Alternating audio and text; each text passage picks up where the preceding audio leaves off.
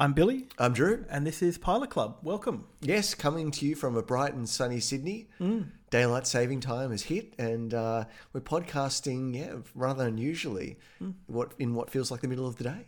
Yeah, it's funny how it kind of disorients you, isn't it? Like I found that my whole body clock has been off for about a week. Like that 1 hour makes a huge difference. Right. Am I just making daylight saving small talk? I feel like even as I was saying that, I'm like, that's the worst content. So you're going to sleep 3 times a day now rather than 2? I don't know where this rumour started. I have a 20-minute afternoon. So I've been up since 6 o'clock this morning. I've been up at 6 every day, baby. Yeah. Up at 6, getting stuff done. Half hour sleep. No, 20 minutes sleep, sorry. 3:35? No. You're out? No more.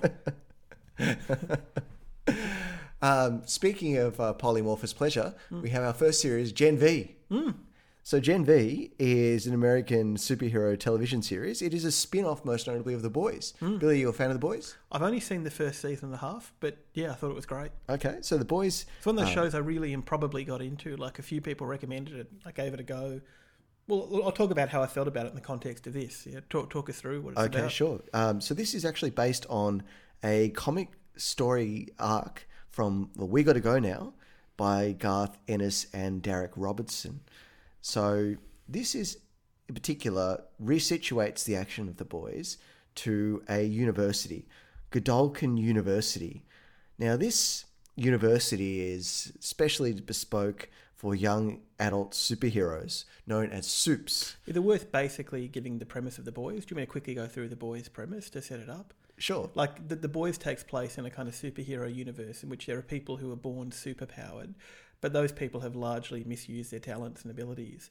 And in The Boys, the drama essentially revolves around a standoff between the Seven, who are the kind of the most powerful or most prestigious superpowered people who, on the face of it, use their powers for good, but actually are quite corrupt behind the scenes, and a renegade group called the Boys who try and bring them down and expose the kind of vigilante group. So Homelander is one of the Seven? Yes, absolutely. Yeah. Okay. Homelander is the most powerful of the Seven. Okay, well, it felt like there was a bit of backstory that I wasn't entirely filled in on here, but I think you can still understand it as a self-contained series. So it takes place, it's the Vought kind of company who kind of are invested in it, or this takes place in the same universe. It's basically a university narrative within that same extended universe. Yeah. Yep. So in our particular pilot for this series called God, shortened to God You, directed by Nelson Craig, we meet Mary Moreau, whose control over blood powers emerge when she hits puberty, and she tragically kills both of her parents. So we flash forward 8 years later, and Marie is accepted into Godolphin University, and we are introduced to the various hijinks associated with her roommate, Emma Mayer, and the upperclassmen, Andre Anderson, Luke Riordan, Jordan Lee, and Kate Dunlap. So the complication in this pilot occurs when there's a party, the upperclassmen act inappropriately, and Marie has to save a civilian from bleeding out. So despite the fact that she gains popularity from this, she is then threatened with expulsion by Professor Richard Brinkerhoff, who appears to be the dean in this series. Who's the actor who plays him? He's so good, that guy. Yes, he plays in Billions. He plays the kind of Republican Texas governor. He's great at playing really kind of really sanctimonious but also fascist authority figures. Yes, He's got a real niche, a real lane. He's perfect as the dean. Yeah. He's a good scenery chewer, isn't he? Yeah, there's a great scene where he's talking to the main character. What's her name again? Marie. And explaining to her that he's like, I know more about superheroes and superheroes themselves. I know more about you than you could possibly know. Like that real kind of like authoritarian, but also like slightly moralistic. He's great in those kind of roles. Right. Yeah. So a lot of this pilot concerns Marie, her fitting in, her struggle to fit in, and a somewhat strained relationship with one of the upperclassmen called Luke, who is the golden boy and one of the fated, one of the future members of the fated Seven, played by Arnie's son. It's Patrick Schwarzenegger. Played by Patrick Schwarzenegger, who's the golden boy and also the bit of a heartthrob in his own right. So without spoiling the end of the pilot, something happens involving Luke and his ambivalence about joining the Seven. So as a fan of the boys, Billy, were you a fan of Gen V? What's funny, like, I remember something I've said to you in the podcast is that, or maybe I said to you in real life, but at certainly some point, comments we've shared that I've never seen, most genres I can get into when it comes to film and television, but I'd never seen a superhero film, at least not since the early, like since Spider-Man. I'd never seen a superhero film really apart from, or television series apart from, say, The Dark Knight, that really blew my mind. Like it's a genre that seems to me immune to that kind of awe or fascination. This, I think, might be the first one. Like, I thought this was incredible in terms of world building. And it, so much, I really enjoyed The Boys, but so much, and I thought I'd watch more of it. I didn't realise there was that much more, but so much more that it made me want to go back and rewatch it. So I thought this was, like, astonishingly good world building for a variety of reasons. So I thought, firstly, I thought the premise is so great. So you have, so just to kind of elaborate a little bit more on what you've said, the way in which things happen in this world is that, basically when they hit puberty, adolescents discover if they have a superpower or not. They have no control over it initially, and it can be very destructive. So the main character, her superpower is, as you said, this kind of sentient blood that comes out of wounds in her body and will kill people unless controlled. So both the parents are brutally killed, and everyone else seems to have a backstory like that. So, I find, like, in the Marvel Cinematic Universe, you often find that adolescent stuff is grafted onto the superhero genre in a pretty cynical, pretty empty way. Whereas here, this felt like a really authentic, like, it felt like being a superhero was a manifestation of adolescence. Like, it's like the superhero body is like the body transforming through puberty, and none of the characters are kind of fully aware of what's happening or able to control it. It's interesting you say that, because while this is a university story, it does feel like a high school story transplanted to that. Or almost as if being a superhero has created a kind of Arrested Development. Yeah. So, and also there's all this stuff woven into it, like stuff around bulimia, eating disorders, gender fluidity, issues of consent, which, again, in a Marvel universe is so often just grafted on tactily, but here, like, feels really organic with it. It's expressed with and through superhero powers in incredible ways. That I thought was amazing.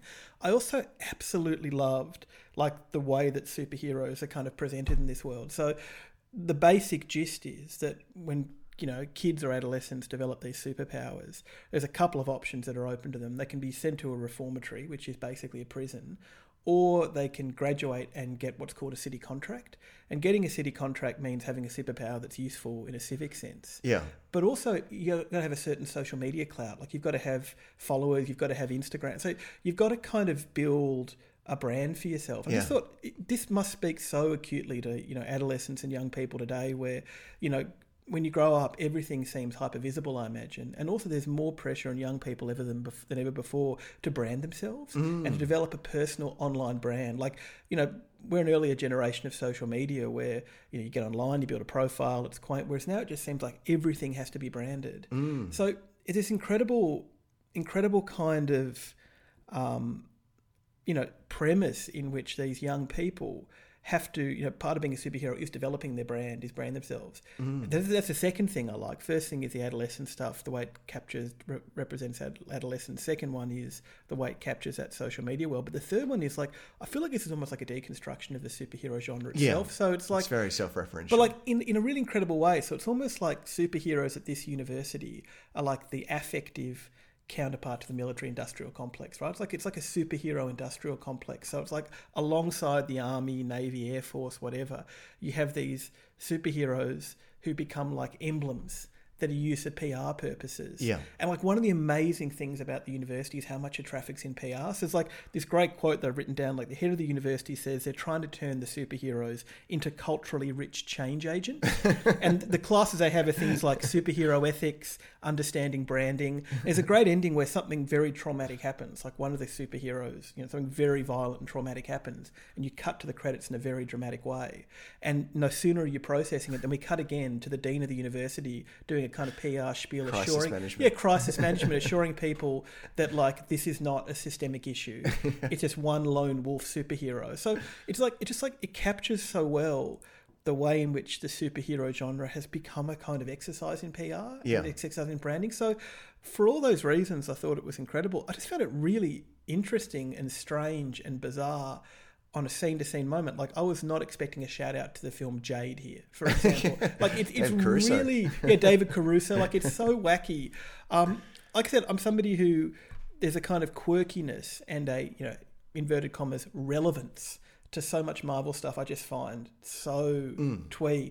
This, I thought, was the opposite. Like, this felt engaged. It felt organic. It felt like the series creators went in knowing that almost inevitably superheroes can turn into bland exercises in PR. Yeah. And just kind of work their way around it. I was kind of blown away by it, and I want to revisit The Boys. Like, what do you think? Yeah, I think the strongest aspect of this pilot was certainly the knowing nods and winks to the exhaustion of the superhero movie. I think we're at a point now, we're at a tipping point where, superhero fatigue is a real thing. Yeah.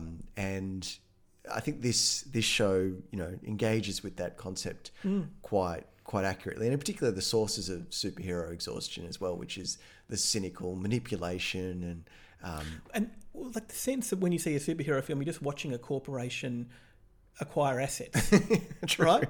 Acquire brands. True. Well, I mean, literally, you look at something like the Avengers. It's just like a mergers and acquisitions of superhero. Yeah, exactly. Yeah. Superhero, and you see the voracious, acquisitive nature of, say, Marvel that have acquired Fox Studios, and now they're incorporating X-Men now into the next Avengers incarnation. So. And also just acquiring genres. So like in the Marvel TV shows, we've seen Marvel TV shows that bring in the David E. Kelly style of legal drama, She-Hulk Attorney at Law, that bring in the kind of 90s, Indian subcontinent immigration British narrative like Hanif Kureishi, like Mrs. Marvel. Like you see, like they cannibalize every single genre as a PR exercise. Yes. So like this felt... True. This felt full of rage at that. True.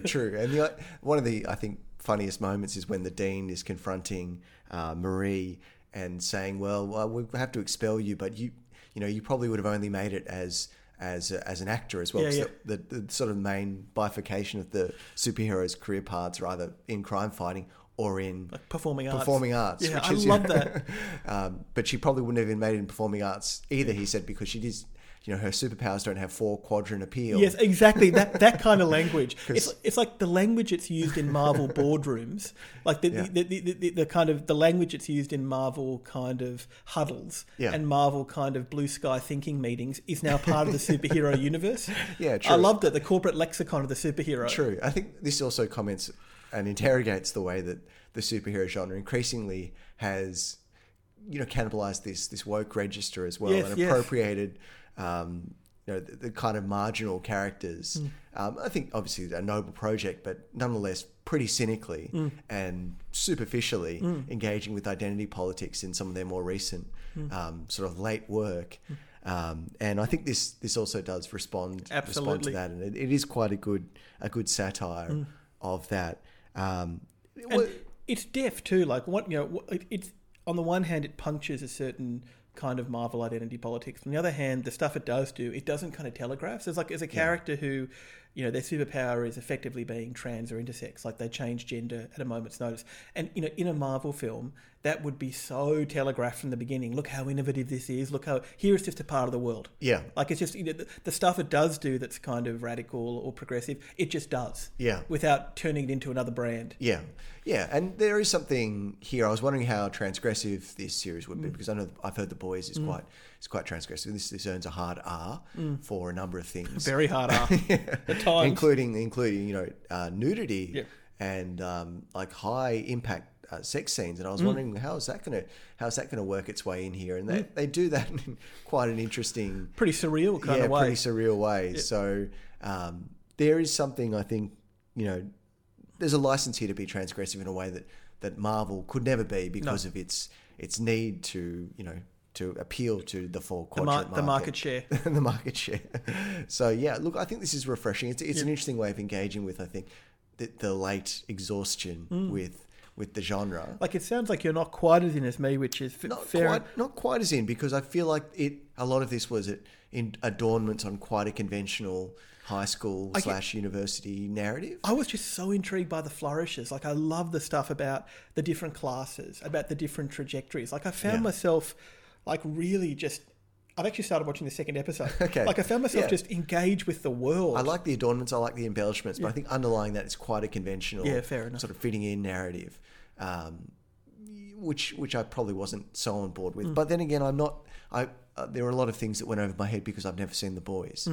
So this definitely makes me want to track down The Boys. I know that the character of Homelander is like quite hilarious. So I do He's want to see the antagonist in The Boys. Yep. Yeah. So I do want to track down The Boys and see it. I think this is probably a bit of a pale imitation of that. It's funny. I remember thinking The Boys was, I got the habit of watching it like on weekends and stuff. I remember thinking it was pretty good. So much buzz around it. I thought this was better. Okay. I was like, did I underestimate The Boys? Like, did I underestimate how good that was? Yeah. Well, certainly this is getting great reviews, and I think audiences appear to be lapping it up. So, I don't think you're wrong here. I'm a hard in. I think this is genuinely the first superhero series I've seen that kind of blew my mind, or might blow my mind. I thought it was incredible. Maybe this will be a bridge to Marvel proper. Yeah. Well, that will exactly. Maybe we can watch Blue Beetle. We can watch WandaVision together. Remember how? Anyway, that's a conversation for another time. Yes, I'm a hard in. Okay, on to our next series this week, Encounters on Netflix. And sorry, I just dropped my microphone. That was a mic drop moment. All good. The tripod is an issue. Like I said, I thought that a tripod was the most structurally sound thing you could put a microphone on. In nature. But apparently not. Apparently not. There we go. I haven't. All good. All good in the hood. Okay, so the next series... this is live and unvarnished. I know. Yeah, but we don't know how to edit. It's not even a choice. Not even a conscious choice.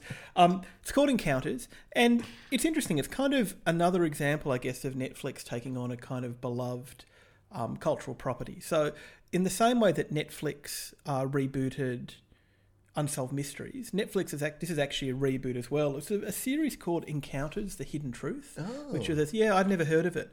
It was a 3-season series that lasted from 1994 to 1996, and it was kind of like the equivalent of Unsolved Mysteries, but for the paranormal and the unexplained. So it dealt with UFOs, but it also dealt with the occult. It dealt with paranormal, parapsychic phenomena, stuff like this. So this is to kind of Encounters the Hidden Truth, what the Netflix reboot of Unsolved Mysteries is to the original. The difference is this is a much shorter series. It's only 4 episodes. It's focused entirely on UFOs. It's focused entirely on UFOs. Rather than more mysterious happenings, which is the umbrella term for paranormal. Unexplained phenomenon. Although it seems like, at least in this episode, it kind of, around the fringes, around the margins, is that kind of paranormal discourse. And I think there's an interesting messianic turn to some of this, interpretation, the imagery, encounters. And I think it's time for us just to briefly talk on this podcast about our friend Dave. Dave. We have a very close friend called Dave, lovely friend, highly intelligent friend, who in the last couple of years has become fascinated with UFOs. And, in some ways has convinced me, in many ways has convinced me about some aspects of it. But I think it would be fair to say that UFOs are a passion for Dave. Oh, yeah. An obsession for Dave. Yes. A vocation for Dave. And so I've heard a lot about UFO phenomenology, about UFO experiences, about experiences, as they're called. And it's actually interesting to see how much the material in here reflects some of the stuff that Dave, our resident UFO guru, has talked about. So each episode in Encounters is about a different encounter. It's about a different set of experiences. And the first episode focuses on a community in Texas, Dublin and Stephenville, and a group of people who over a single night in, I've forgotten the year, when was it? Was it the 90s? It was the 90s, 98 or something? Yeah. Who all experienced, or all, like, a huge number of people in the community. Sorry, it might have been noughties. Yeah, do you just why don't you check that? Because I've actually forgotten what year it was. But while Andrew's looking it up, the basic gist of it is that in this small Texas community, a vast number of people in the town saw unexplained aerial phenomena over a single night. And in different parts of the town, people from different social groups, different occupations, different backgrounds in the town. It was kind of an event that was widely recorded. Interestingly, though, this is woven into a larger tapestry associated with the release of the Pentagon UFO files, as well as the first-hand observations. Absolutely. Of one of the, we might describe it as whistleblowers. Exactly. That's almost like a framing device in the series which legitimates to give it credibility. To give it credibility. And It's interesting. There are a few. I mean, so just as an aside, worth saying that in that sense, it's very much like an episode of Unsolved Mysteries. Like there are some episodes of Unsolved Mysteries that are about UFO sightings. They generally involve a community of people who've all had a similar experience. So it's like but exactly the framing device is the recent release of Pentagon information about UFOs. Now, interestingly, this first pilot does focus on a 2008. 2008. encounter. I had 98 mine. Yeah. 2008. Okay. Yep. And as you said, like credibility is a big thing here. So it seems to me that they've chosen people from the town who have some kind of social standing. So police officers, teachers, people, local business owners, pillars of the community. And something I thought was kind of interesting is one of the things that to me lent kind of credibility. Because I'm interested in true crime, I've listened to quite a lot of podcasts about how to tell if someone's lying, how to kind of read testimony. And one of the things people say is that specific details are a really big part of testimony. And it's interesting here that when most people describe having this experience of the UFO, they're nearly always very specific about what they were doing at the time. I mean, the UFO experience itself is quite different, and we'll talk about that in a moment. That's interesting. But nearly always it's a very specific lead-up tableau. So, I was... The police officer says something like, I was stopping to check on something at a restaurant. One of the women was picking up her daughter from a gym session. It's very specific, the circumstances around each experience people have of these UFOs or whatever they are in the sky. So, that's the kind of background. It's a group of people having a single experience. There are these kind of nods to kind of credibility, and it is couched within this broader, I guess, resurgence of UFO discourse. Something I thought was fascinating about this is that there is a very clear UFO phenomenology, I think, going on here, and that all the people who have the experiences describe a similar thing. And I guess the way you describe it is, how can I put this? Like, each person who recounts what happened describes a kind of collapsing of subjective and objective perception, or a kind of collapsing of the space between perceiver and perceived. And this even seems to extend to media. So there are some people here who tried to kind of tape these objects on a phone or a camera and found the film flickering or being interfered with. And what people come away from, it seems to be, is an experience. And not many of them necessarily say that it's alien life. In fact, in many ways it feels like this is moving beyond alien visitation as the only explanation for these phenomena. But interestingly, what people describe is primarily a sense of disorientation. And you feel that they're unable to kind of conceptualise or visualise or describe or even fully recall what happened. Like it's like there's a kind of aporia or a rupture in perception, and especially that gap between perceiver and perceived is eradicated in a way that seems like profoundly disorienting, but can also have a profoundly emotional impact. And certainly from my friend Dave, he said this is a common experience of this, phenomenology of what it means to witness one of these events in the skies. I thought that was really effective in terms of testimony. What did you think? Yeah, look, I think this is, I think an interesting, more contemporary way of engaging with the phenomenon and the phenomenology of the UFO.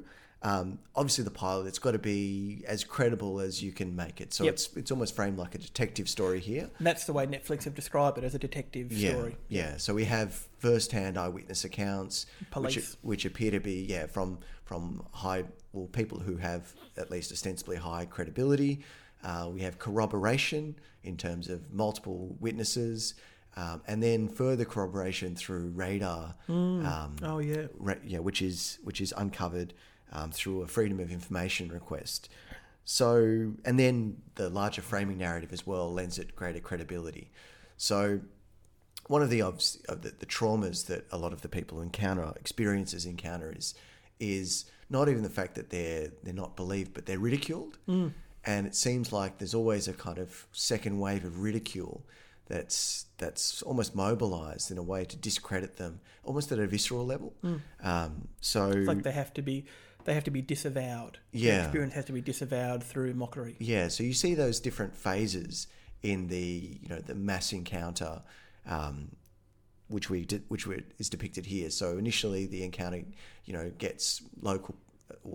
Despite the reporter and the editor being reluctant to report it, once it is reported, it goes viral in a way that almost predates modern social media. Then it rises to national attention, and then everyone here is granted enormous significance. They have a town hall meeting. About 300 people show up and all claim to have experienced the same event. So it seems irrefutable that everyone experienced, an encounter. And then the out of towners come in, and it seems like ridicule is heaped on these people, and nothing occurs subsequent to it. So it fades into obscurity, and it almost, overlaid with a kind of hint of ridicule.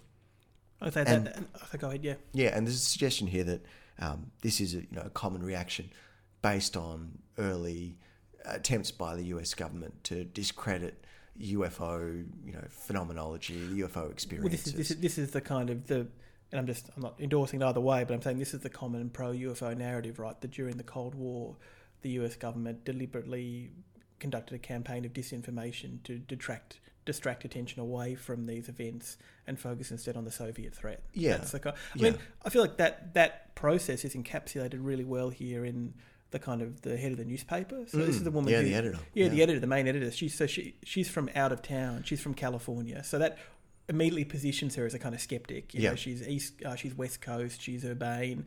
And indeed, when her newspaper, one of her journalists initially reports on it, she's annoyed and skeptical. But then she herself has an experience later on down the track. So it's like her trajectory is almost like captures that in a single person. Yeah, I think there's something as well that it feels like a lot of the people who experience UFOs are from this flyover country, this heartland. So possibly lower socioeconomic. They're often, working on the land or having encounters like that. So they're easy possibly to discredit. And no doubt there are charlatans who jump on board and, opportunists and new agers and so forth who lend this phenomenon, an easy manner of, discrediting it. But nonetheless, there is something quite powerful and compelling about this kind of, just the facts style of corroboration, which does remind me of Leslie Kean's book on the UFO encounter, which is powerful and compelling because it is done with such journalistic rigour. And probably we're saying that Leslie Kean is a preeminent journalist about UFOs, and the way in which she writes about the subject is basically as a kind of catalogue of things that we can't explain. Yeah, and that's a catalogue of eyewitness testimony. That's what's done here. Yeah. And it's funny, I was going to say, a friend Dave has this kind of interesting theory that there's what he calls a UFO aesthetic, so that certain films, often reflect. So he's very interested in that phenomenology of UFOs and that way in which, across all experiences, there seems to be this strange dislocation of perception. And he's interested in how that plays out in film and television. And so he has this reading that there's a certain UFO aesthetic that you sometimes see in films and television series that are not about UFOs. Yeah. But also conversely, that you may have a film or a television series about UFOs that don't have that aesthetic.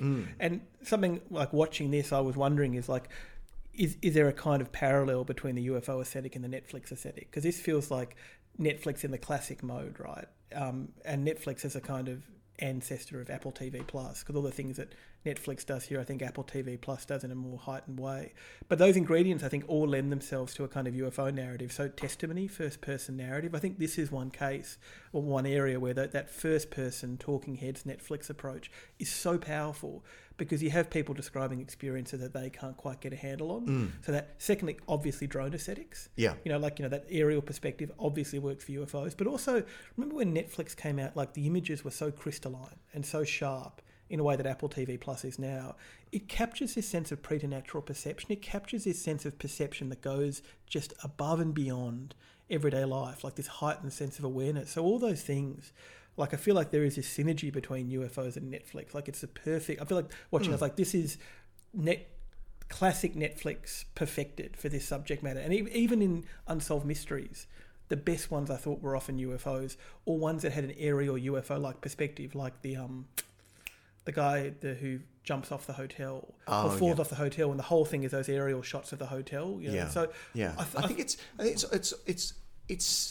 a visual thing, but it's also the experience, I think, of streaming and the way it that's a really plays way to with put time it. and the way it manipulates and distorts time. Yep.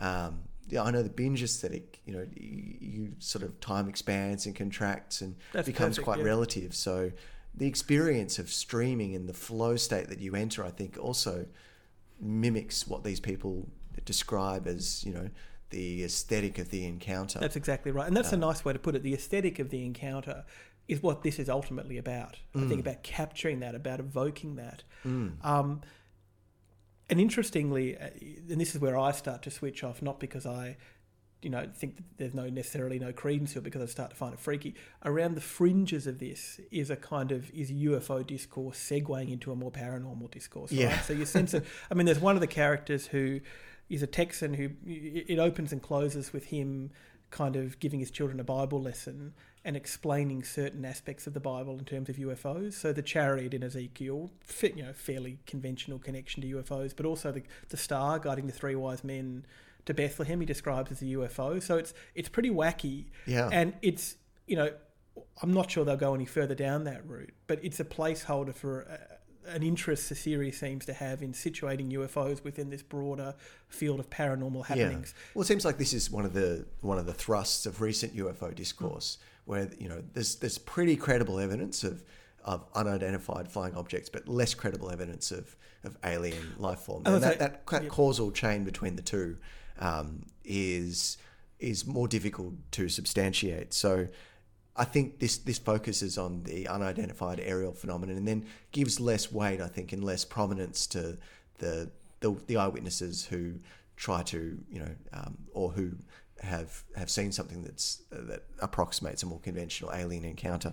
So this I think more modern UFO discourse is aiming to be just much more rational, much more scientific, and trying to shed the stigma that's associated with that leap. The causal leap. And that's something I think that is distinctive about this, is that that whole discourse of alien visitation is not present. No. At all, really. it's almost like that is a relic of the 50s and 60s. To quote one of our other friends who has become also into UFO discourse, Renee, it seems like I think Renee once said, the truth is here and it's not about little green men. Shout out Renee. So shout out Renee. So this is moving away from the little green men discourse into a broader field of happenings, which... it's interesting, it doesn't have to necessarily be something kooky either. There's all kinds of interesting readings about dimensionality. Yeah, I know Stephen Hawking said one of the greatest arguments against time travelers, we're not inundated with tourists from the future, or are we? Yeah, exactly. So it's that kind of, so that I find more comforting, or more, amenable to my way of looking at the world than paranormal stuff, which is just too crazy for me to contemplate. But too crazy or too real? No.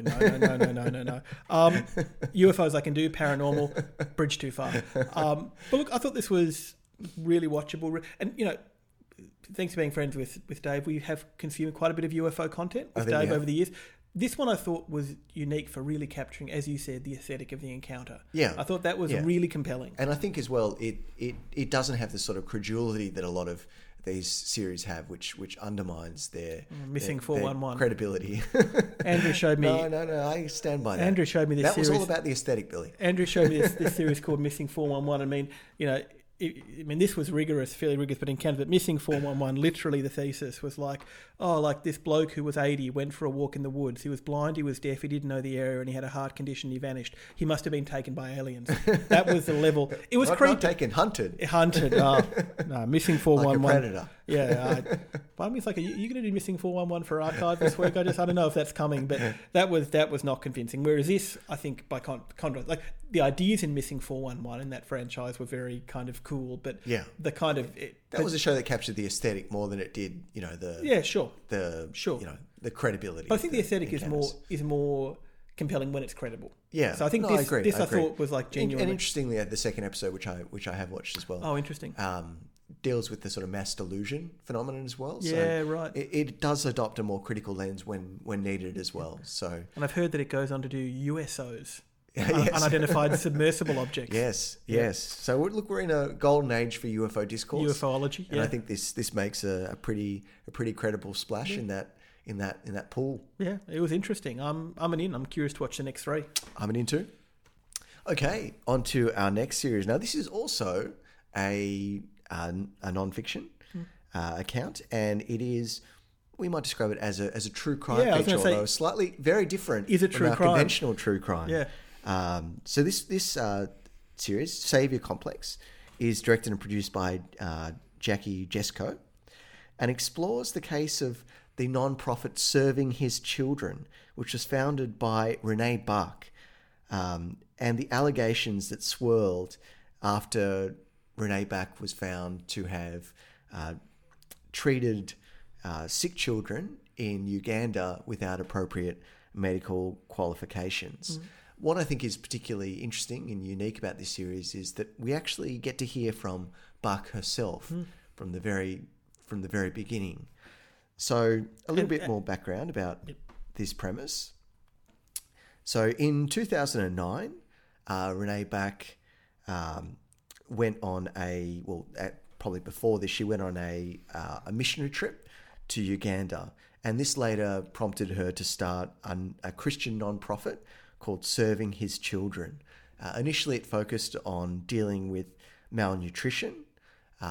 Buck was not a doctor; she had no formal medical training, but nonetheless, because of her need, her premises became something of a kind of clinic. And it's all set in this town, Jinja, which Yeah. seems to be the epicenter of the kind of Christian missionary scene in or the kind Uganda. of the community. Yeah, so while this does explore the particular case of Buck, it also does take zooms out a little bit to explore the general environment of Christian missionary work, the ambivalence of it, the role of non-government organisations in Africa, as well as the white saviour narrative as well. So we also hear from the founders of an alternative non-profit called No White Saviours, Olivia Alasso and Kelsey Nielsen, as well as a number of medical personnel from the Jinja Hospital. And they draw a really kind of concise distinction between being a community activist and being a white saviour. I also love the way in which for them all, like their seminal text for like all the perils of white saviourdom is the Gerard Butler film Machine Gun Preacher. Machine Gun Preacher becomes the archetypal text of the white saviour complex, and they link it to Gerard Butler's actual charity work and social media. So where he's holding out a bowl for starving African Harry children. Styles and Ed Sheeran are the other two to come under fire. They really skewer that effectively. So I was wondering why such a broad palette for this, but apparently that's part of the inception of this show, because Jesco only discovered Renee Buck's story after wanting to make a documentary about the white saviour narrative and colonial narratives. So I think this is a show that you kind of, it sort of does it operates almost effectively by misdirection. So we're introduced to Buck, and she appears very sympathetic. She's a young, altruistic American woman who's now living in America, expelled from Uganda, banned from visiting there again. Oh, banned, really? Yeah, so she has, it appears like an adoptive Ugandan daughter, and she seems, for all intents and purposes, a very harmless, well-meaning young lady. Then we cut to ideas about missionary work and the ambivalence of missionary work and how it perpetuates the white saviour narrative. And ironically, I think we also hear from the founder of the No White Saviour non-profit, who's also white. Or one of the key members. One of the co-founders. So she's almost like a reform missionary. Yeah, like she went over to do missionary work. Yeah, but it seems like weird and paradoxical that we also have an American co-founder of this No White Saviours movement, suggesting just the various layers, inextricable ways that Africa is linked to the developed world through these kind of relationships of dominance and submission. It's interesting what you say about Renee too, because I think it's interesting the way it sets her up. So at the beginning, I mean, leaving my thoughts about that whole missionary scene aside for the moment, because we'll come back to that.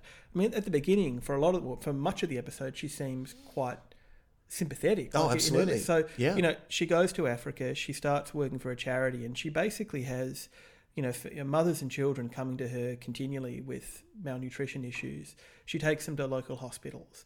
The hospitals are severely understaffed, and she describes how one night she had a child with her, and she went around from hospital to hospital trying to get the child medical care, and just because of the chronic, issues with infrastructure, she couldn't, and the child died. Yeah. So, she has these stories of actually trying to bridge the gap and to, I guess, make contact with actual medical institutions, and there's no criticism of the people who work there. They don't have the resources. So the way she frames it is like, I had all these children and parents coming to me, the hospitals couldn't deal with them, so I just did the best I could. So that seems, when I was watching it, I thought, well, I thought, where's the controversy here? Is this going to be one of those cases about someone who's wronged by the system? Well, at the very least, I thought, she's doing a lot more than a lot of people are doing. Yeah. But then there's a really interesting pivot about 5-10 minutes from the end. The pivot is incredible. The pivot is another Christian missionary who goes over to work there as a nurse.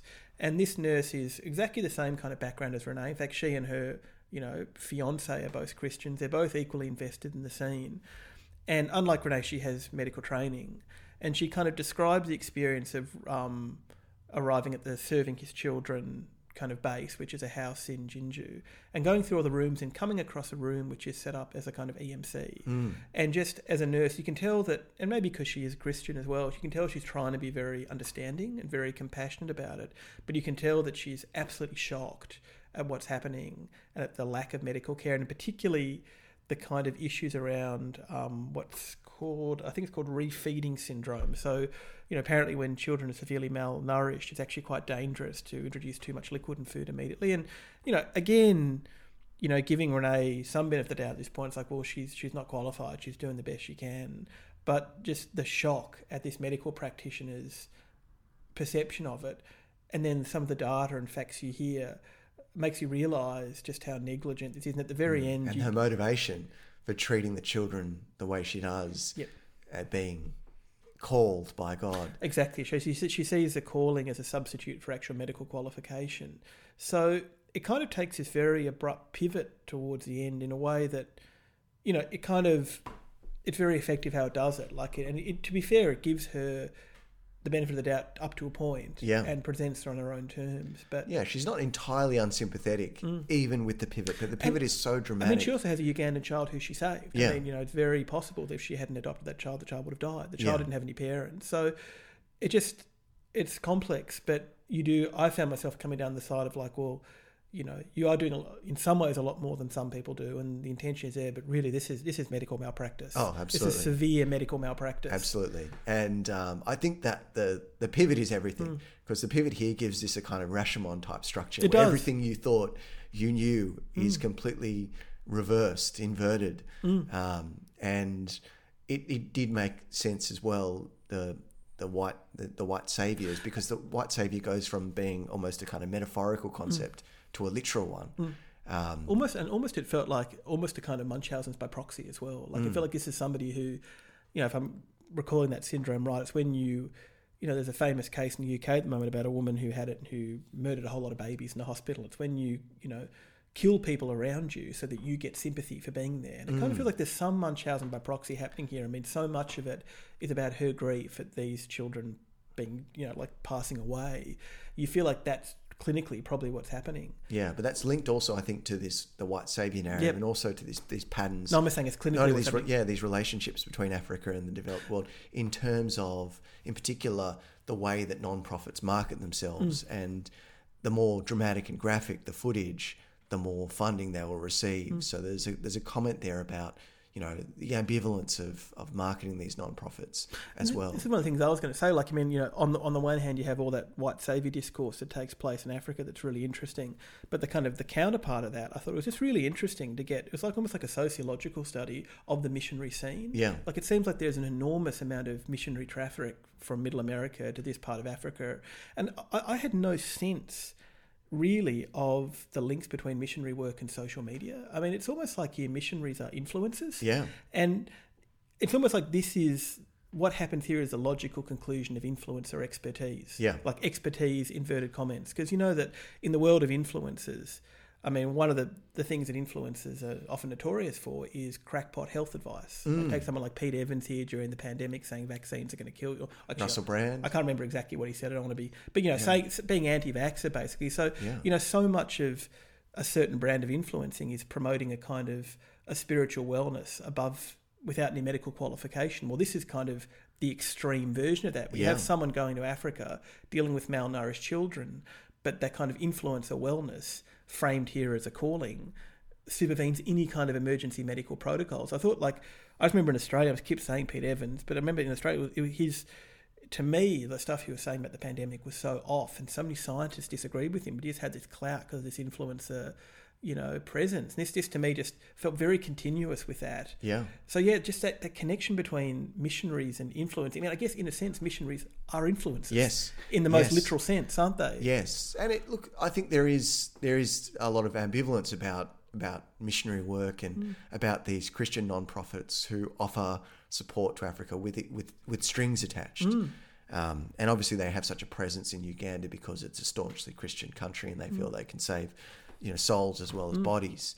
But yeah, there is no doubt she is well intentioned, and I do feel that if she hadn't intervened, there would have been a lot of people who just did die of malnourishment. So it's funny. It reminded me of what we were talking about last week with the Tradwife, and it reminds me of the Tradwife in that, well, on the surface, both of these things are about a certain set of values, traditional feminine values and traditional Christian values, but really the libidinal core is influencing. Yeah. And and so like some of the bits here that I found most unsettling actually were where you'd have like some footage of, like a malnourished child, and under it be like something like, just a little message from me here in Africa. Yeah. And it's, on the one hand, like, I mean, it's easy, I guess, for us to be blithe. Like, there are people who go there and do this stuff out of the goodness of their heart. But also, like, it seems like several hundred children died on her watch. Yeah. So, like, there's a very, very real human toll. So that was something that I found fascinating, this way in which, like, for certain, it seems like especially middle American communities, all those energies that go into influencing in social media for maybe secular communities are still there, but take the form of this kind of highly socially mediatised missionary work. That I thought was fascinating and unsettling. Interesting as well that a lot of the practice is focused on Africa, deepest, darkest Africa, rather than their own communities, which are blighted by poverty, child poverty, and drug addiction, and so forth. I think the fact that Africans are innocent, in inverted commas, allows them to exercise this power with fewer ambiguities. It feels like, from the perspective, again, I know it sounds like we're being very blithe here, but several hundred children died, so it's a serious thing. And part of where it comes from is this kind of representation. I mean, it feels like in some ways for these people, Africans are available for kitsch in a way that African Americans might not be. Yes. Like you feel like this kind of, you didn't see anywhere in the film this kind of feeling being extended to the African American descendants at their doorstep. Do you know what I mean? And there's an interesting, I guess, uneasy alliance between right-wing neoliberals and Christian fundamentalists as well, which means any sort of redistribution of wealth is kind of anathema. So that's why I guess a lot of their focus of these kind of charitable deeds is not in their local communities, but instead in this kind of mythical other, where they can kind of save souls and kind of achieve virtue for the innocent. I agree. So but I think you're right. This deals with. I think this series like interrogates that paradox and that ambiguity. I mean, and it's easy to kind of, like I said, to be snide about it, but just you did find yourself wondering. I found myself wondering, like, are these people who are against Black Lives Matter?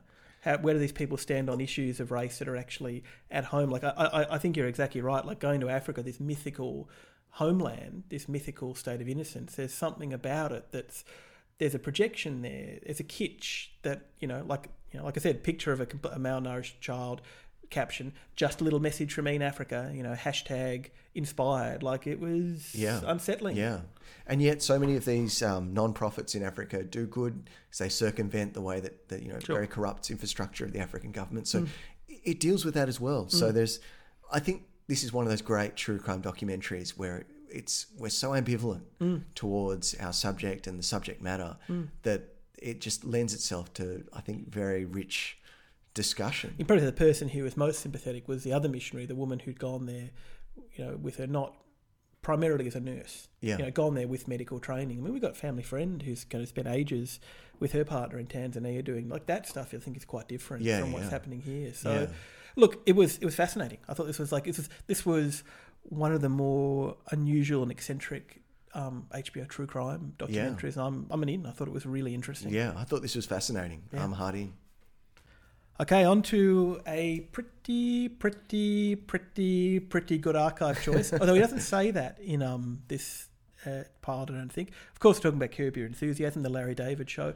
I'm pretty sure that Larry David first says pretty good when his therapist asks him how he is. That's the first time it comes in. So Curb Your Enthusiasm, we all know it as a spiritual sequel to Seinfeld. It's created by Larry David, who co-created Seinfeld. Unlike Seinfeld, Larry David's in a few episodes of Seinfeld in cameo roles, The Man in the Cape, Steinbrenner, but here Larry David is front and centre. It's about his life post Seinfeld in LA. It started as a 1 hour HBO special, Larry David Curb Your Enthusiasm, but that was only ever meant to be a one-off. And I think actually the pilot we've watched here is the true spiritual pilot of the show. Half-hour series. Well, let me quickly talk about how it's different from Seinfeld. So there are many of the same features, but firstly, it's set in LA, Santa Barbara, rather than New York. Very different feel. Secondly, whereas Seinfeld is tightly, meticulously scripted, this is largely improvised. Third, whereas Seinfeld is kind of, this kind of formalist sitcom style, like laugh track sets. This is all handheld, freewheeling. And whereas Seinfeld has, these kind of centre of Jerry as the kind of stable, calm, core of the universe. Here, it's the neurotic Larry David who is at the heart of things. So all those things, I think, give it a completely different feeling from Seinfeld, even though it's kind of clearly from the same DNA. I mean, it's been around a long time. Like this is 2000, I think. This episode, the pilot's been around for 23 years, and it's still really popular. In my mind, I think this is my number one comedy of all time. Just in terms of making me laugh. More so than Seinfeld? More so than Seinfeld, I think. Wow. I mean, I love Seinfeld, and I love the brilliance and genius of Seinfeld. But I think this just beat for beat, moment for moment. Larry David was one of those people who Carl and I, we both love it. We were watching the pilot together for this, and we just started laughing when he appeared and when he talked to people. So it's one of the things, I guess, you kind of feel, but you don't. But for me, I think just this is probably the show I've laughed the most at. Also, there is a Seinfeld angle too. Yeah. So in the first, in a couple of ways. So, Seinfeld is a continuous point of reference. Even in this pilot episode, there's a scene where Larry and his wife Cheryl can't get a table at a restaurant, and Cheryl makes him tell the person, Maitre d', that he's a guy who created Seinfeld. Larry's very embarrassed. There's also a lot of running jokes in these first couple of seasons about Sour Grapes, the movie that Larry David kind of wrote after Seinfeld. Right. So there's that. Second, there are Seinfeld actors who make cameos. There are subplots with Julia Louis-Dreyfus and Jason Alexander, and of course in season 6 or 7 there is an entire Seinfeld reunion. So all those continuities with Seinfeld are there. In terms of this pilot episode, I mean, I think just even describing the plot makes you realise how continuous it is for Seinfeld. So something I should have said, where Seinfeld is kind of like a strict 20-21 minute format, this is half an hour. Yeah. And in some of the later seasons, the episodes stretch to 40 or 45 minutes, and they tend to be a bit baggier. I think the half-hour format works really well for Curb. We meet Larry, we meet his wife Cheryl, we meet his best friend Richard Lewis, or one of his best friends. We meet his manager Jeff Green, played by Jeff Garlin. A couple of things happen. Larry buys a pair of pants which have a suggestive-looking fold in the crotch. He goes to the movies with one of Cheryl's friends. She looks at the fold and thinks it's because of her rather than because of the pants. He also alienates a woman at the cinema who turns out to be Richard Lewis's girlfriend. And there's a whole scenario where he calls Jeff on a car phone. Jeff answers. Larry jokingly refers to his wife as Hitler. Doesn't realise that Jeff's parents are in the car. Larry has to apologise to Jeff's parents for the joke, and things kind of snowball from there. And it is like Seinfeld in that you have a couple of subplots that come together quite neatly at the end. I think there are so many Seinfeld tropes here that take on a new life, but also some distinctive ones. I know one of the kind of... We're on the same page about nearly everything TV, but I know the Curb is not a great love of yours. So I'm wondering why and how you feel rewatching the pilot. Yeah, so... Again, this is a series I did not watch soon after Seinfeld, and when I was introduced to it, I found it off-putting because there were certain similarities to Seinfeld, aesthetically, comically, structurally. And should we say, but it was not Seinfeld. For due diligence, that your favourite character is Jerry? Yeah. So there is no Jerry here. Yeah, or is there? Who do you think? So I was also the style. The style is very different. Yeah. The unadorned handheld camera. The fact that a lot of this over the shoulder shots, it's kind of quite low energy. I mean, generally compared to Seinfeld, which is almost hyperkinetic, hyperactive. At the time, and this is probably to me, like even more so than The Office, this is the quintessential handheld single camera kind of comedy. At the time, it felt radical. Yeah. It felt completely unlike anything I'd ever seen. Definitely. Well, we watched the Larry David show the other week, and this feels more continuous with that. Yep. At I least mean as the Larry Sanders show. The Larry Sanders Yeah. show, I should say. Yeah. Larry Sanders Different show. Larry. Yeah. I still haven't got that TV series right, the title, have I? Yeah. But yeah, that definitely felt like, this feels more like a stylistic successor to that than Seinfeld.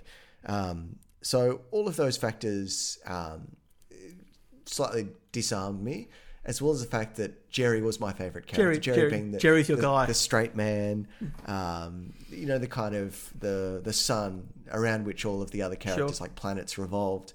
And yeah, so this was a little bit also like, I think this sometimes lacked I wouldn't even describe it as warmth, but this is even more cynical, even more dyspeptic than Seinfeld. Yeah, although something I will say is, I feel like something you realise watching it is that, like, part of what's interesting about it is that, like, I don't think Larry is just a bastard. Like, I don't think Larry is just a horrible person. It's almost like what Larry reveals are everybody else's affectations. Yeah. I think Larry actually is a very warm person at heart, and a very convivial and conversational and interested and quizzical person. Like, one of his great kind of refrains is, "Let me ask you something." Yeah. So he'd actually, but he lives. He's like an idiot savant. He lives in a world where he's continually disrupting other people's affectations. I think actually he's somebody you come to care very much about. Yeah. So I think rewatching it, I was much warmer on it. Yeah, cool. Than I was the first time, because I now come through it through the prism of being nothing like Seinfeld.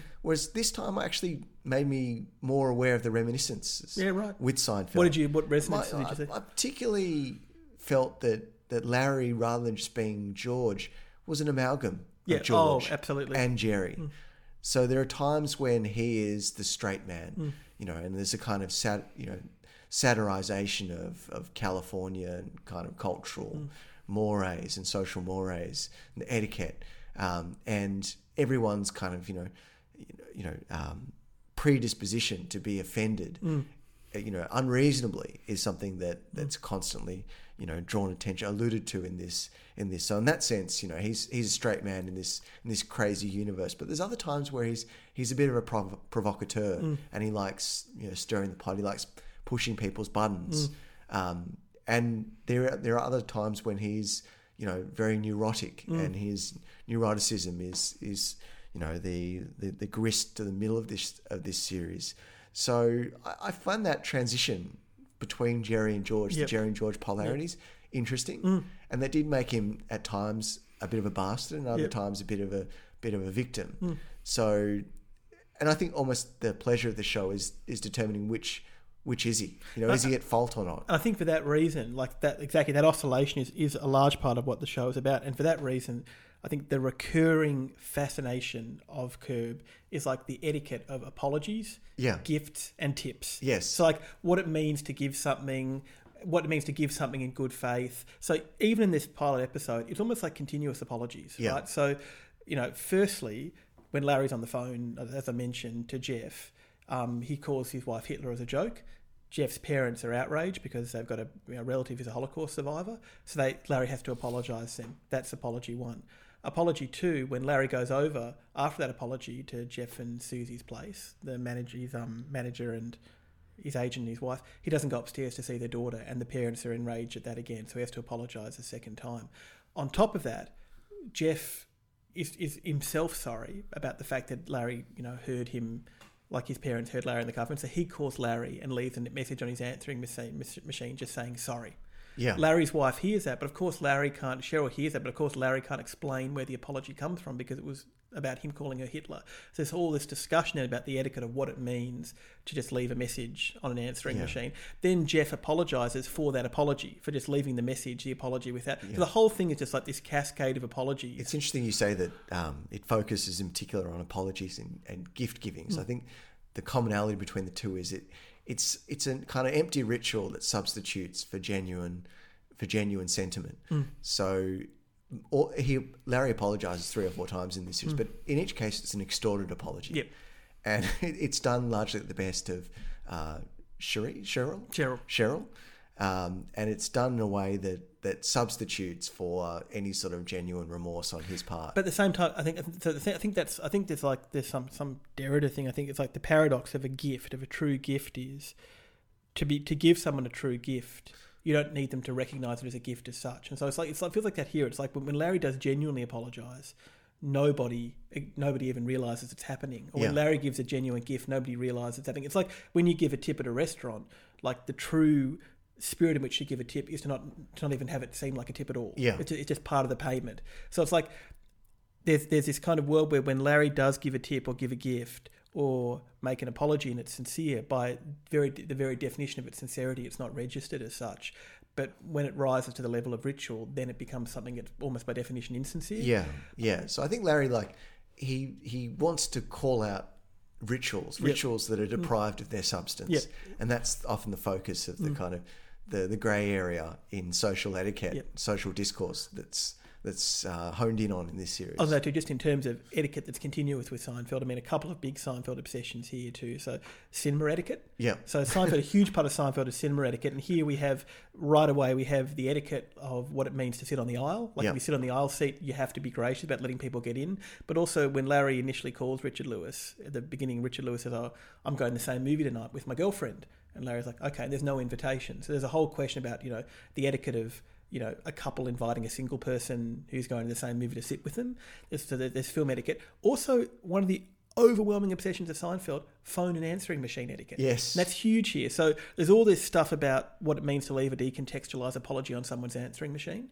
But also you've got a new kind of phone etiquette, car phone etiquette. Yeah. So the whole issue that Larry has with Jeff is that, Jeff doesn't say to Larry that there are other people in the car.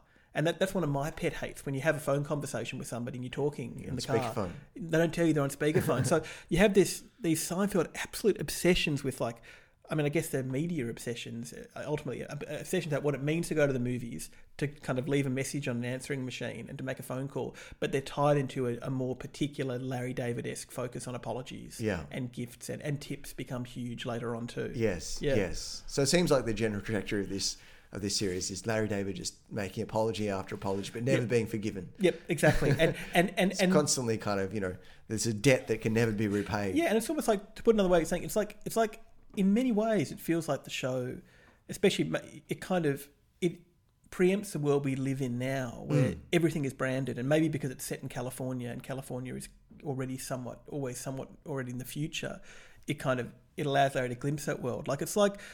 I feel like we live in a world sometimes where any act of sincerity has to be branded on social media, and it has to be kind of performed or theatrical or self-serving in some way. And like the paradox of Curb is that when Larry does things that are kind of authentic but not branded, they're never noticed. But when he offends other people's branded authenticity, then it's a massive issue. So there's a great episode, for example, where Larry and Ted Danson both donate money to the wing, I think, of a hospital. And Larry does it genuinely anonymously, and Ted does it anonymously but tells everyone it's him. So everyone knows that Ted's anonymous. And it's like the whole thing becomes about, isn't Ted Danson modest for saying anonymous? So the anonymity of the gesture becomes performed. So, yeah, I mean, I think just, in a social media universe, late capitalist world where, authenticity is branded, it's like Larry's authenticity never ramifies because it's not branded in the right way, but other people's branded authenticity is something he's continually treading on their toes. This is what makes it, I guess, a Southern Californian Absolutely. Seinfeld par excellence. Absolutely. It's like by stepping to Southern California, he's just that little bit further in the future. So, look, are you going to keep watching it, do you think? Look, I think I'm compelled to continue watching, yes. I want you to love it. Yes. I want you to love it. I feel like I could get there. Because I love Seinfeld. I mean, when I say, I think this and Seinfeld are equally good. Maybe Seinfeld's better in some ways, but in terms of comedy, this is the one I keep coming back to and laughing again and again. A lot of it does depend on your mileage with Larry David himself. If you do find him endearing, absolutely, then I think you'll get through anything. And in this rewatch, I found him much more endearing than I did the first time. And that's what it comes down to. Like, for me, there are just certain comedians, Larry David, Amy Schumer, Tina Fey, Steve Martin, I just find them funny in and of themselves. Yeah. And if you like that with Larry, you'll be on board. So I'm glad you like it more. It's always troubled me that you don't love it, but I'm glad you're enjoying it more. What's your choice for next week? Well, as we've just done a sitcom. Yep. And as we also looked at a UFO narrative, I thought I'd combine the two. Fantastic. And we look at the 80s sitcom UFO classic, Alf. amazing. And it's funny you say comedy because I remember as a kid being absolutely terrified of Alf. Oh, really? Okay. I find him so scary. So Okay. it'd be interesting to kind of watch it again with adult eyes. Awesome. Okay, well, that's next week. We're moving from Curb Your Enthusiasm to Alf. From the sublime to the ridiculous. Yeah, or the scary when I was a kid. I'm Billy. I'm Drew. That was Pilot Club.